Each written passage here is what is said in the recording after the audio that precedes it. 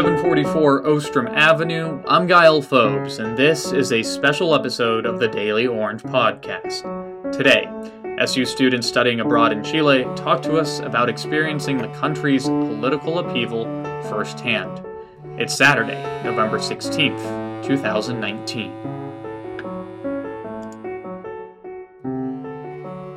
I was on the phone with Christian. It was nighttime, like probably 6 or 7 at night. They're an hour behind, so 6 for them, 7 for me.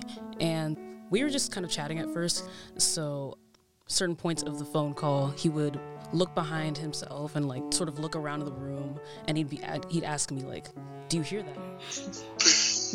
Oh, you can wait. That's a helicopter right there, like a military one. Give me a sec. Can you hear it? It's the helicopters that are going by right now. And he was basically trying to explain to me that the military is active in Chile.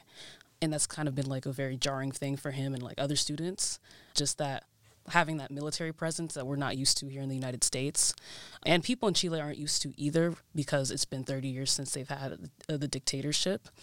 So that was definitely part of it. Like part of the tension there is like the parallels between like sort of the old Chile and like what's going on right now.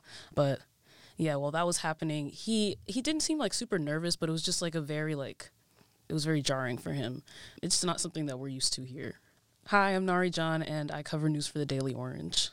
Now, Nari, Christian, so he's one of 9 students to go down as a part of the SU Abroad trip. One thing that I'm sort of curious about is were they expecting these protests, and was it sort of something that happened partway through their semester? What triggered these protests, just to begin with? So from the students I talked to, they weren't really expecting it to happen, but they were warned ahead of time by like their abroad program that there were a lot of issues with wealth inequality in Chile. Before the semester really started, part of the orientation was just being, like, they told us to just be cognizant about the cost of things here. Like, there was also like a sense of like, okay, like this is really not cheap to live here. So they might notice people talking about that a lot. They might notice sort of a different attitude towards like, you know, talking about money and things like that.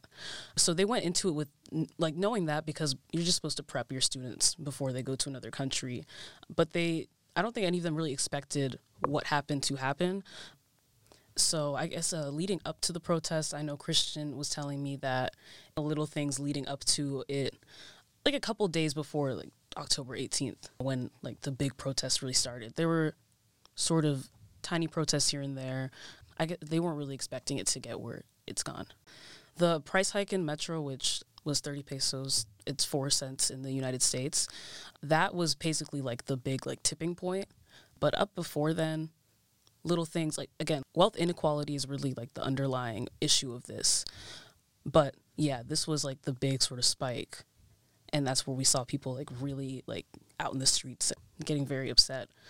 And from the students that you spoke with, the way that the program's set up is that they stay with host families, correct? Yes. First of all, it's just staying with host families. It's a different sort of program than other SU Abroad programs or other SU programs just within the U.S. where they stay in their own dormitories or things like that. Are the communities and the neighborhoods that they're around, are there ones where they're able to witness the protest firsthand? So they are, at least with the 3 students I talked to, I know that Christian said one of his friends that's in the program is more like closer to the city center. So she was definitely witnessing the protests a bit more. But as far as the 3 students I talked to specifically, they were a little more like on the outskirts. So they weren't really catching the protests. Like in the article, I know like Christian says that he and his host mother kind of had to drive into it. Actually, my host mom like was like, "Do you want to like drive through and like do a cacerolazo?" I was like, "That's funny." Cacerolazo, do you know what that is? Mm-hmm. So it's what was done in the Puerto Rican protest, where you take a pot or a pan and like a spoon and you like doo, doo, doo, doo, doo, Okay. doo, like you hit it. To see it, but even then, like they're still very close to like a central area in Santiago. So, you know, like Christian's host father, like on his way home was literally driving like through tear gas, things like that. And then my host mom calls me from my room. She's like, "Get down!" So I go down and she's like, basically like, "It's a wreck." She's like, "It's a wreck." She like keeps repeating that. Like the news is on, and like you start seeing there that like they started to throw tear gas, like tear bombs, into like my protests, and like she was like telling me that like my host father, like he was at the house already. He was like, I passed by there and they were like already like throwing tear gas. Like you had to drive through the tear gas to get home. And she was like telling me, she's like, please don't go out, basically. She's like, I really, really strongly recommend you do not go out. They've been in it, not even necessarily by choice, but I think just... It's happening in their surroundings generally. Yeah, in general. They covered the whole street except for one lane. And then every time cars would go back, they would also like beep in protest as well. It's always the same rhythm. It would be this. Like the metro station that I always use, which is like 4 blocks from my house, has like legit soldiers making sure that nobody vandalizes it or anything. Like there's like military tanks. They all have like huge rifles, and they're walking by. People like, you know, everything's closed, by the way. They had like, because there was a lot of looting. Mm-hmm. A lot of looting.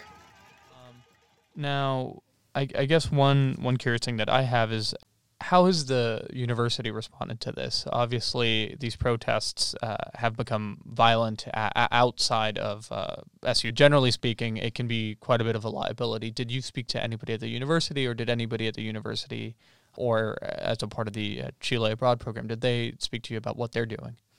According to Erica Wilkins, who's the executive director for SU Abroad, they are kind of constantly monitoring the situation, and they're in constant communication with the students in Chile. And none of the students are placed in any neighborhoods that are being directly affected by the protests. So they're not super concerned about safety at the moment. And they appear to be reaching out to the State Department. Yes. and are in touch with different sort of security organizations just to make sure that the students are safe, is what the university says. And honestly, like from talking to students, they didn't seem like they were worried either. Like they were definitely aware of what was happening, but not concerned about their own safety. I know like when I talked to them at the time, classes for the partner university were scheduled to start on November 4th. And when I talked to Christian just the other day, on Friday, he told me that the classes still hadn't resumed for the partner universities yet. Like they tried to, and they suspended them again. So that's definitely like an important part of this, is that SU Abroad itself, like they're teaching their classes still.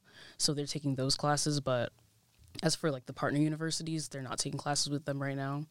So that's like a little bit of a difference. But other than that, their schedule is pretty much the same. Nari John is a contributing writer for the Daily Orange. You can catch her story, SU Students Abroad in Chile Remain in Country During Ongoing Civil Unrest, on the Daily Orange website. Thank you so much, Nari. Thank you for having me. A special thank you to Nari John for her reporting and Lizzie Kalma for all her help audio editing this week. You can catch new episodes on your favorite podcast platform on Tuesday mornings. Thank you so much for listening. We'll see you next time.